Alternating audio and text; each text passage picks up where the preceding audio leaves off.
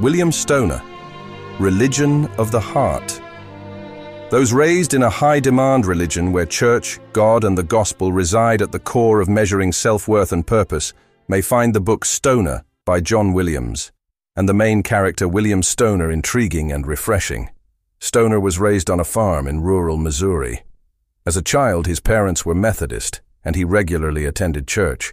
However, as the story progresses, his academic training takes forefront, and any strong religious beliefs or practices fade into the background. Stoner. Chapter 1. He was born in 1891 on a small farm in central Missouri near the village of Boonville.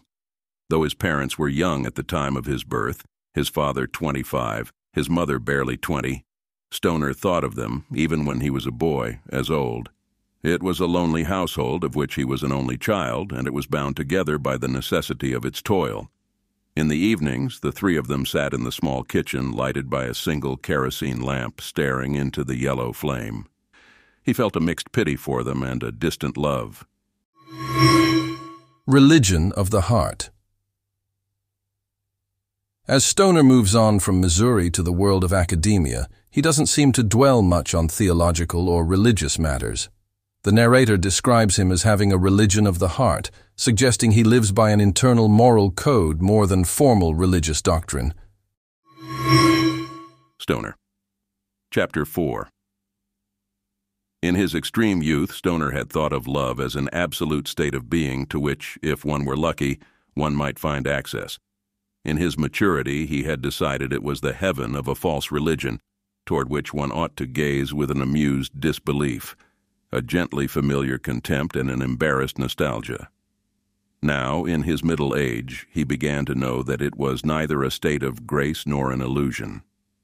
He saw it as a human act of becoming, a condition that was invented and modified moment by moment and day by day by the will and the intelligence and the heart.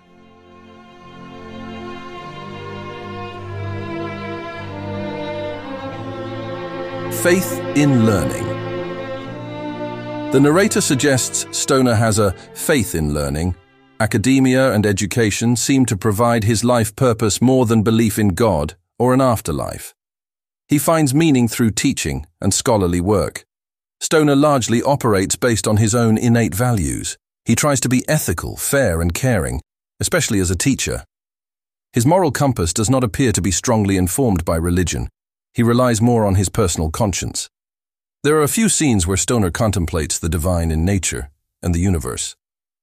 When gazing at the night sky, he feels awe and a sense of smallness compared to the vast cosmos. These reflections hint at a vague spirituality or belief in something greater than himself. The anticipation of Stoner's death is characterized by a quiet and introspective atmosphere. The novel focuses on his internal reflections rather than dramatic events. There's a sense of closure and reflection as Stoner looks back on his life, acknowledging both the hardships and moments of connection and meaning. Stoner. Chapter 7. A kind of joy came upon him as if borne in on a summer breeze.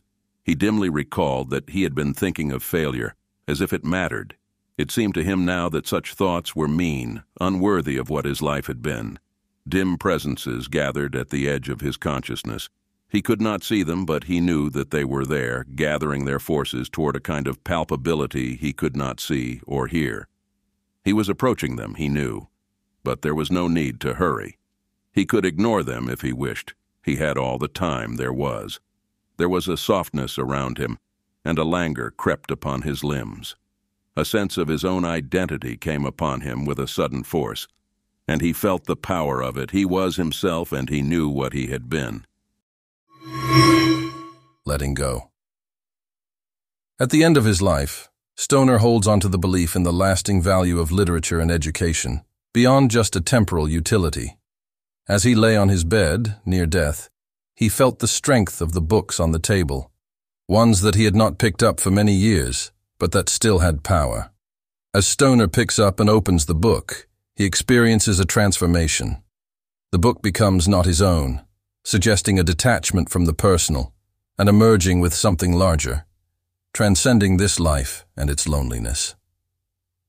The book then falls from Stoner's fingers onto his still body, carrying a sense of release and letting go, supported by the weight of the book, the words, the meaning, and the legacy. Stoner, the final chapter. His head turned. His bedside table was piled with books that he had not touched for a long time. He let his hand play over them for a moment. He felt the strength within them. It hardly mattered to him that the book was forgotten and that it served no use, and the question of its worth at any time seemed almost trivial. He did not have the illusion that he would find himself there. He opened the book, and as he did so, it became not his own. He let his fingers rifle through the pages and felt a tingling as if those pages were alive. The fingers loosened and the book they had held moved slowly and then swiftly across the still body and fell into the silence of the room.